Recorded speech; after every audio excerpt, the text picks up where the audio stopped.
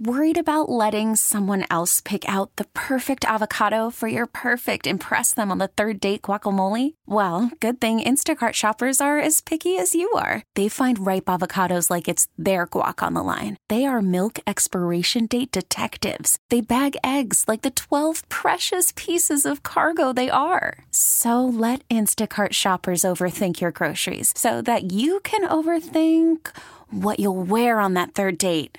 Download the Instacart app to get free delivery on your first 3 orders while supplies last. Minimum $10 per order. Additional terms apply. Baseball is back, and so is MLB.tv.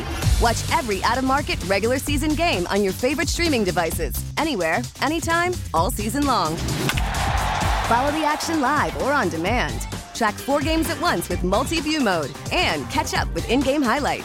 Plus, original programs, minor league broadcasts, and local pre- and post-game shows. Go to MLB.tv to start your free trial today. Blackout and other restrictions apply. Major League Baseball trademarks used with permission. Quite a bit to talk about out of D.C., and we wrap up our week as we always do with David Lightman from McClatchy, D.C. I have to take a deep breath. I got to take a deep breath, David. I mean, I have to tell you on a personal level, I've never really, I'm just kind of sad. I just feel like nothing works. People hate each other. People are dying. I mean, I hate to be like this, but it's just really been, when I sit and let myself just sort of pause, it's really disturbing. Yeah, don't do that. I mean, okay, look at today's economic news, all right? Yeah. Unemployment, people are working like they haven't worked in 30, 40 years. Inflation is under control. I mean, wage growth is, 4%? I mean, the economy hasn't been humming like this, my God, in our lifetimes. Maybe in the 90s, but inflation was a little higher. So, yeah, externally, things are terrible, and we could be on the brink of God knows what, a world war. And in Washington, it's just chaos. I mean, we're back to the sausage-making of legislation, and you saw what happened yesterday. The House passed a $14 billion aid package to Israel. Most Democrats voted against it because they didn't like how it was paid for. This is going to go on and on. I mean, it's funny. And of course the job numbers just came out, and it was 150,000, unemployment at 3.9. Right. Again, a little disappointing, but they were expecting a deceleration. The expectations were 170, but the market's rallying because it means probably not a rate cut in the future. So exactly. I mean, we're triple digits in the Dow when we were slightly negative just a half an hour ago. So that's where we stand there. But the truth is, is the recession, it's hard to see a recession necessarily before the presidential election, but anything can happen. These things turn quickly, especially if there's a global conflict. But the Mike Johnson thing, it's like he looks like a lawyer, and he is a lawyer, but he looks like very sort of calm. But then you peel back the onion on some of his stuff, and I have to tell you, this is another out of left field question, but the fact that they got a real strong pro-Trump person as Speaker of the House, this makes me nervous about the election, to be honest. Yeah, we don't. This guy is such an unknown quantity as a leader. We don't know. Will he do as leaders often do, and that is sort of rise to the occasion and become more of a consensus builder? I mean, look, Nancy Pelosi had a reputation as very, very liberal, part of it, on several fronts. But she somehow was able to keep the Democrats together. I mean, so was John Boehner years ago for a while as Republican leader. You never know. I mean, Mitch McConnell in the Senate, whatever else you may think about him, somehow keeps those 49 senators, together. So we don't know with this guy if he's just going to go off on a pro-Trump agenda or what, or if he's going to prove so effective that, in fact, like-minded Republican candidates are going to get elected and they come back and there you go. Then you will see your pro-Trump agenda. Yeah, we'll see. Well, it's a wait and see. I just think about the House and the certification of the election, and it just makes me nervous. But oh my God, yeah. Well, I mean, honestly, I have to say it. It's crossed my mind, and I tend to think about those things. You mentioned the funding stuff in the House, and then the Senate's reception. Where are we this morning on Ukraine funding, on Israel funding? Well, the House passed it, $14 billion paid for by cutting back some money, IRS enforcement money, which Democrats hated. After all, that was part of their Inflation Reduction Act, and the irony is, even though it's supposed to pay for the $14 billion, it doesn't. Just the opposite. I mean, the less enforcement, the more revenue isn't collected. So that goes over to the Senate, which is insisting that Ukraine aid and Israel aid all be part of one package, as the president wants. They'll take that up next week. They're gone today. They're going to go their own path, and at some point, senators, House members are going to have to just get in the room and knock heads and work this out. The only question is, how long does this take? Who gives first? I mean, the good news, I suppose, that Johnson, even though he voted against additional aid to Ukraine at one point, now he's saying he's willing to entertain that.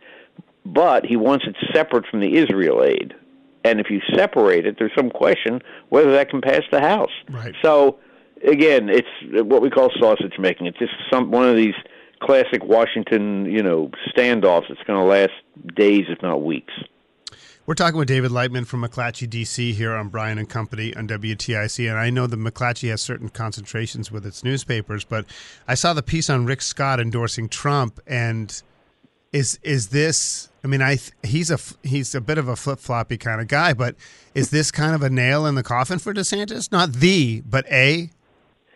Boy, one could argue. It's so easy to say that, but I keep saying it's still early November. Nobody's voted yet. Where was Barack Obama in November 2007? Where was Donald Trump in November 2015? We got to remember that people don't focus on this stuff the way you and I do. Now, that said, DeSantis is getting virtually no traction in polls. He's getting nothing despite all his spending.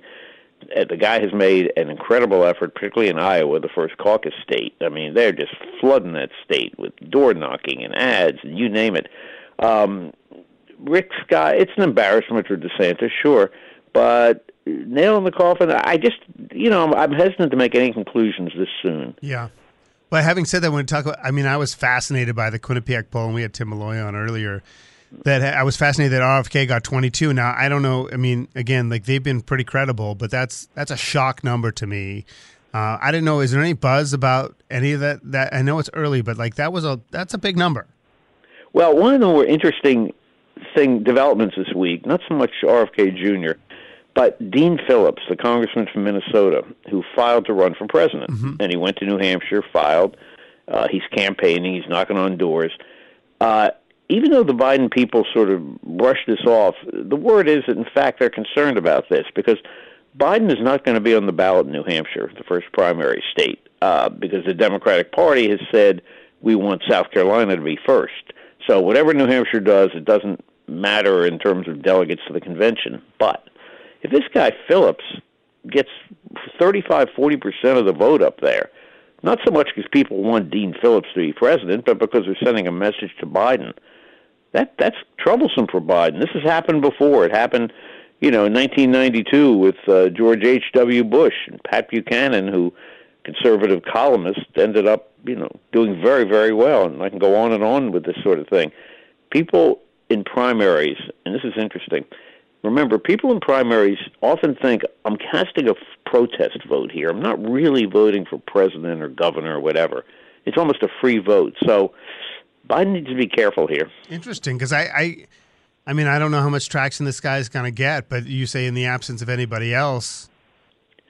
He's the vehicle, yeah. Remember Bill Bradley and Al Gore in 2000. Right. And Jerry Brown, in fact, in Connecticut, 1992, I think it was, when Bill Clinton seemed to be surging and Jerry Brown had a campaign that even then seemed hopeless, but I'm pretty sure Jerry Brown won that primary in 1992 and briefly derailed Clinton. When it comes to, we're talking to David Lightman from McClatchy, D.C., when it comes to the Israel situation, and listen, I've been saying on the show forever, you can't go into Gaza. If you go into Gaza, there's going to be there's going to be lots of video of kids and old people getting killed and hurt, and it's not going to help Israel at all. And they weighed the cost benefit, and they decided to go forward. And a lot of people wanted them to weigh the cost benefit and go the other way. But does it go back to Obama? This Republican staunch support and Democrat weak support. It was Carter, the Democrat, who brokered peace with Egypt. So, when did it flip? Or when did it become the dynamic it is today, where Democrats are far less supportive of Israel than they were in the past, and Republicans are far more supportive?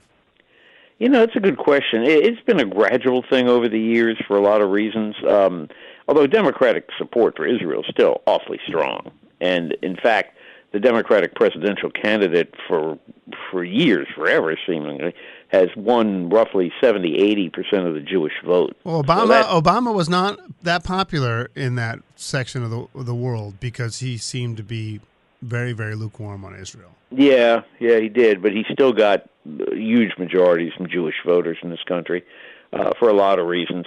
Again, it's sort of been a gradual thing, I think, particularly as Arab Americans have become more and more, how can I put it, politically savvy, more powerful. I remember going with Joe Lieberman to up Dearborn, Michigan, where a lot of huge Arab American community there, and that was 2002 or 3. And that was sort of the first time I saw what you're talking about. And I'm thinking, Joe Lieberman has voted, with Israel for years and has also been, soft-spoken, conciliatory. And boy, he got, oof. Yeah, tough reception. They were not friendly. Hey, David, thanks as always. Great stuff, and have a wonderful weekend. Pleasure. Call from mom. Answer it. Call silenced. Instacart knows nothing gets between you and the game. That's why they make ordering from your couch easy. Stock up today and get all your groceries for the week delivered in as fast as 30 minutes without missing a minute of the game. You have 47 new voicemails. Download the app to get free delivery on your first 3 orders while supplies last. Minimum $10 per order. Additional terms apply. Baseball is back, and so is MLB.tv. Watch every out-of-market regular season game on your favorite streaming devices, anywhere, anytime, all season long. Follow the action live or on demand. Track 4 games at once with multi-view mode and catch up with in-game highlights. Plus, original programs, minor league broadcasts, and local pre- and post-game shows. Go to MLB.tv to start your free trial today. Blackout and other restrictions apply. Major League Baseball trademarks used with permission. Talk to you next week. All right, David Lightman, the great David Lightman from McClatchy, D.C. Baseball is back, and so is MLB.tv. Watch every out-of-market regular season game on your favorite streaming devices, anywhere, anytime, all season long. Follow the action live or on demand. Track 4 games at once with multi-view mode and catch up with in-game highlights. Plus, original programs, minor league broadcasts, and local pre- and post-game shows. Go to MLB.tv to start your free trial today. Blackout and other restrictions apply. Major League Baseball trademarks used with permission.